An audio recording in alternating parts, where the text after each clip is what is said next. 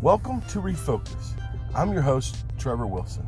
This is a podcast of Sunday school lessons that I've taught, some sermons that I have preached. I have various guests at different times. Basically, the whole idea is to just kind of refocus back on the Word of God, going back to those Bible stories, studying the Scriptures.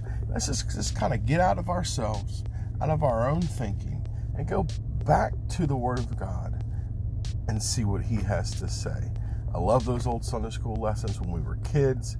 We seem to have gotten away from some of those, just the bare bones bottom of what the Word of God, the meat and potatoes, if you will. So I hope you enjoy it and pass it along and share. Now, let's get to the lesson.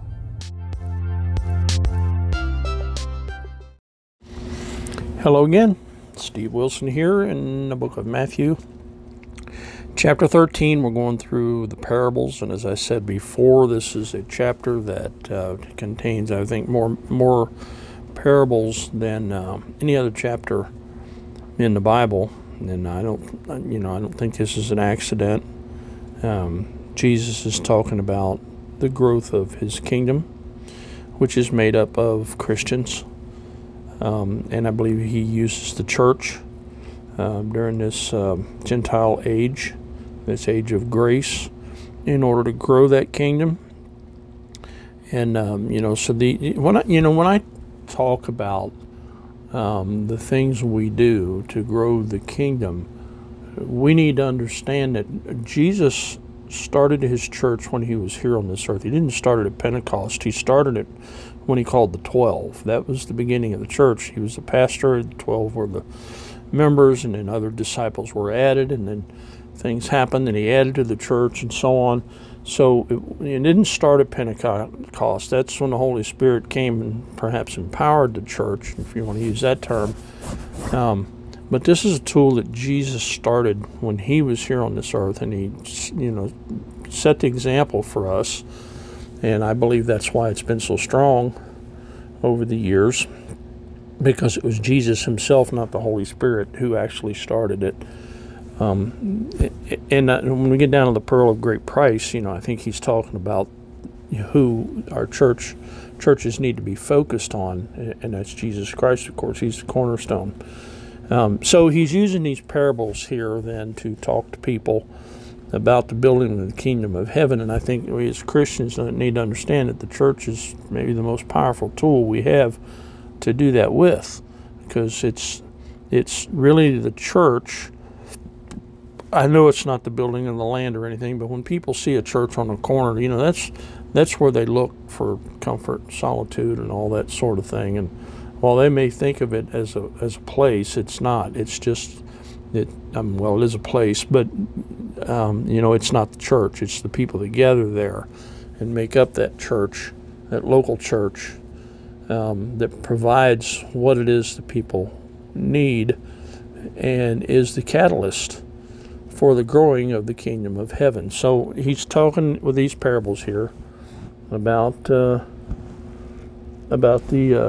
growth of the kingdom. And let's see, we're in verse, I think, 33. And this is kind of a unique verse. I want you to pay attention to this because, let me read it. It says, "Another parable spake He unto them. The kingdom of heaven is like unto leaven, which a woman took and hid in 3 measures of meal, till the whole was leavened." Now, throughout Scripture, leaven is used to emulate or be an example of evil. Leaven usually poisons and destroys and that sort of thing. But that's not what He's focusing on. He's focusing upon the overall impact that leaven has upon that in which it dwells.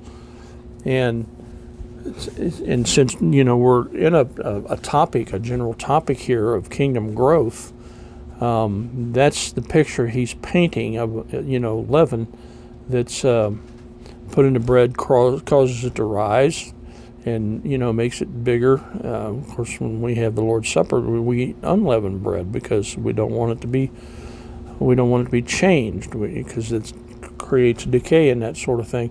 But in this picture, He's simply talking about the growth factor. And so he's just saying that,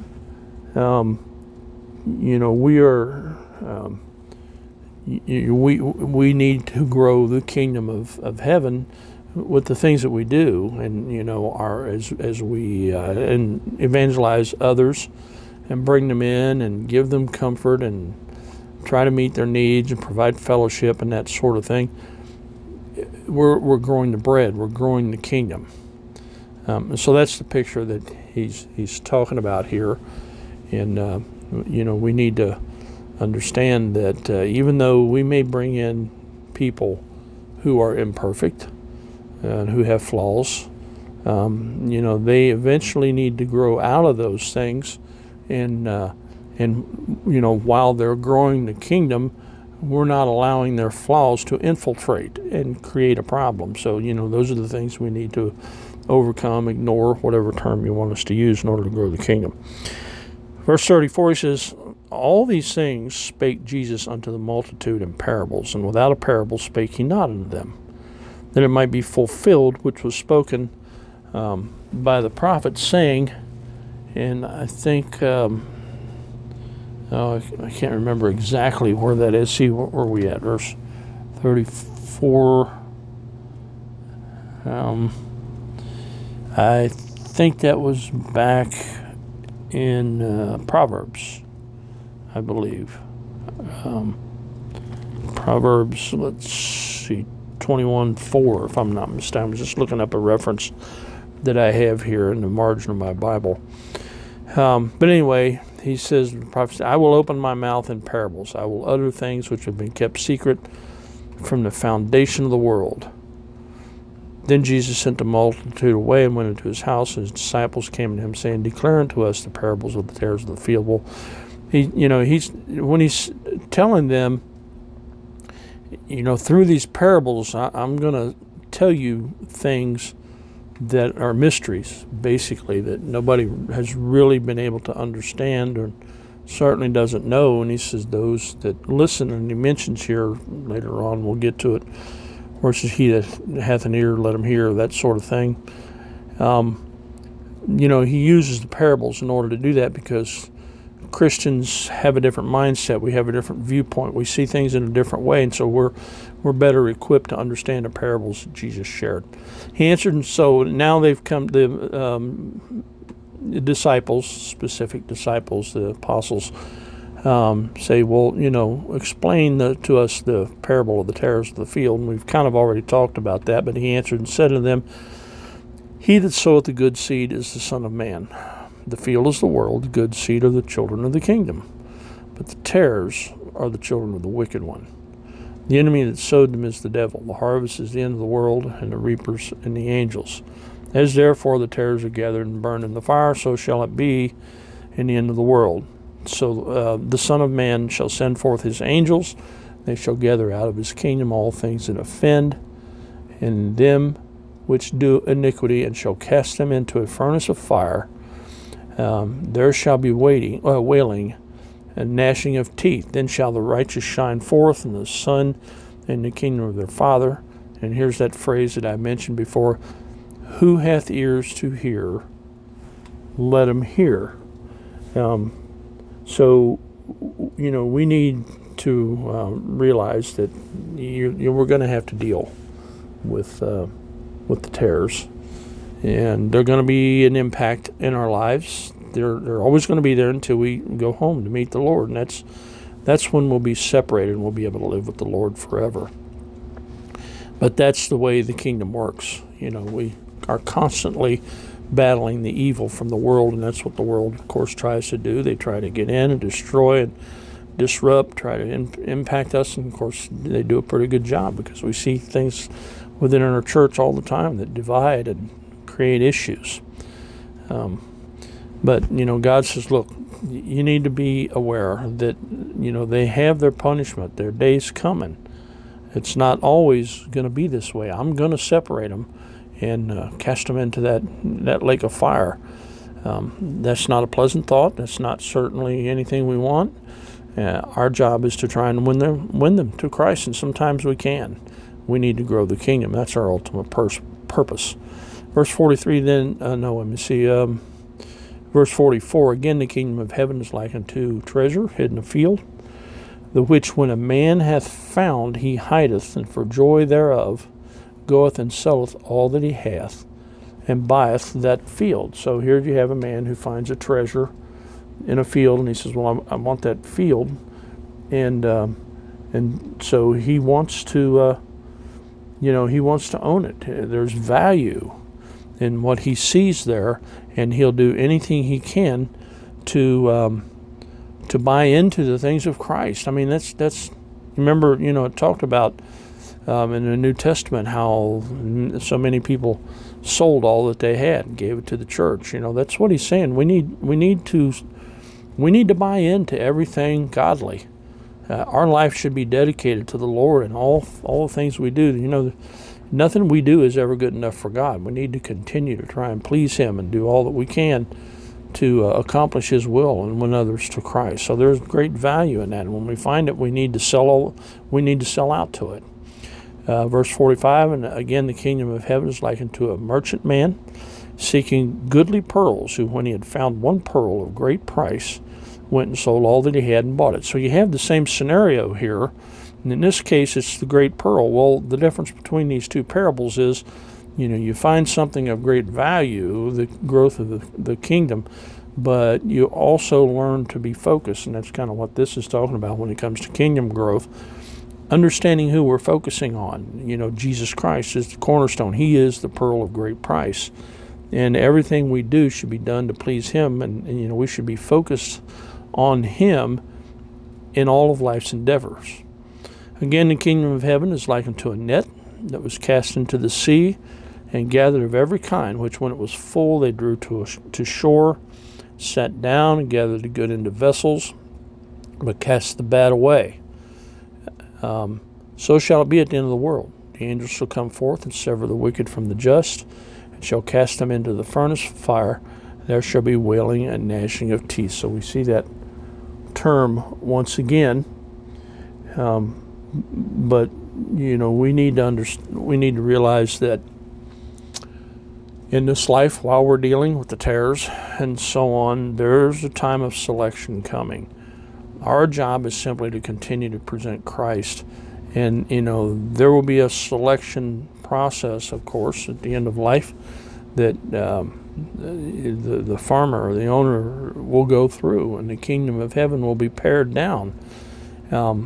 And they will be cast into that eternal lake of fire. So we need to be selective in the growth of the kingdom. We need to be wary of the impact that these people will have on kingdom growth. They're trying to stun it. That's what Satan wants to do. Verse 51, Jesus saith unto them, have ye understood all these things? And they say unto him, Yea, Lord. Then he said unto them, Therefore every scribe which is instructed unto the kingdom of heaven is like unto a man that is an householder, which bringeth forth out of his treasure things new and old. This is kind of the last parable that he gives in this chapter. And what he says is, or what he's saying is, when we come to Christ and we begin to invest our life into the kingdom, we bring everything we have and turn it over to Him. There are new things that we will learn, pick up on, possess, acquire. There are old things that we already have that can be useful, the things of God. Our entire lives are to be focused on the growth of the kingdom, and we need to get that big picture. It's more than just me becoming more Christ-like. It's me becoming more Christ-like so that the kingdom can grow, so that I can have an impact on others, so that people can see me and want Christ. And it came to pass, when Jesus had finished these parables, he departed thence. When he's come into his own country, he taught them in their synagogue, insomuch that they were astonished, and said, Whence is this man this wisdom and these mighty works? Is not this the carpenter's son? Is not his mother called Mary, and his brothers James and Joseph and Simon and Judas and his sisters? Are they not all with us? Whence then hath this man all these things? We talked before about Jesus' family. So he has, it's clearly saying he has brothers and sisters. Mary was not a perpetual virgin.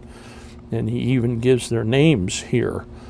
And they were offended in him. But Jesus said unto them, a prophet is not without honor, save in his own country and in his own house. And he did many mighty works there because of their unbelief. Don't expect to be popular in serving Christ. Don't expect a high percentage of return on investment. Most people are going to reject what you have to say. They just are not interested in Christ. Satan's too smart, and he's got people in his back pocket. All we can do is just serve God. All we can do is try to build his kingdom just a little at a time, and that's just the way things are, And you see in your churches people come and grow, but if you're faithful, you will see overall growth. God has promised us that. And just be faithful to his word, stay true to the things he's taught us, and keep your mind focused on kingdom growth and allowing our lives to drive toward that one concept to find out what we can contribute rather than what's in it for us. God bless you. Have a great day. See you next time.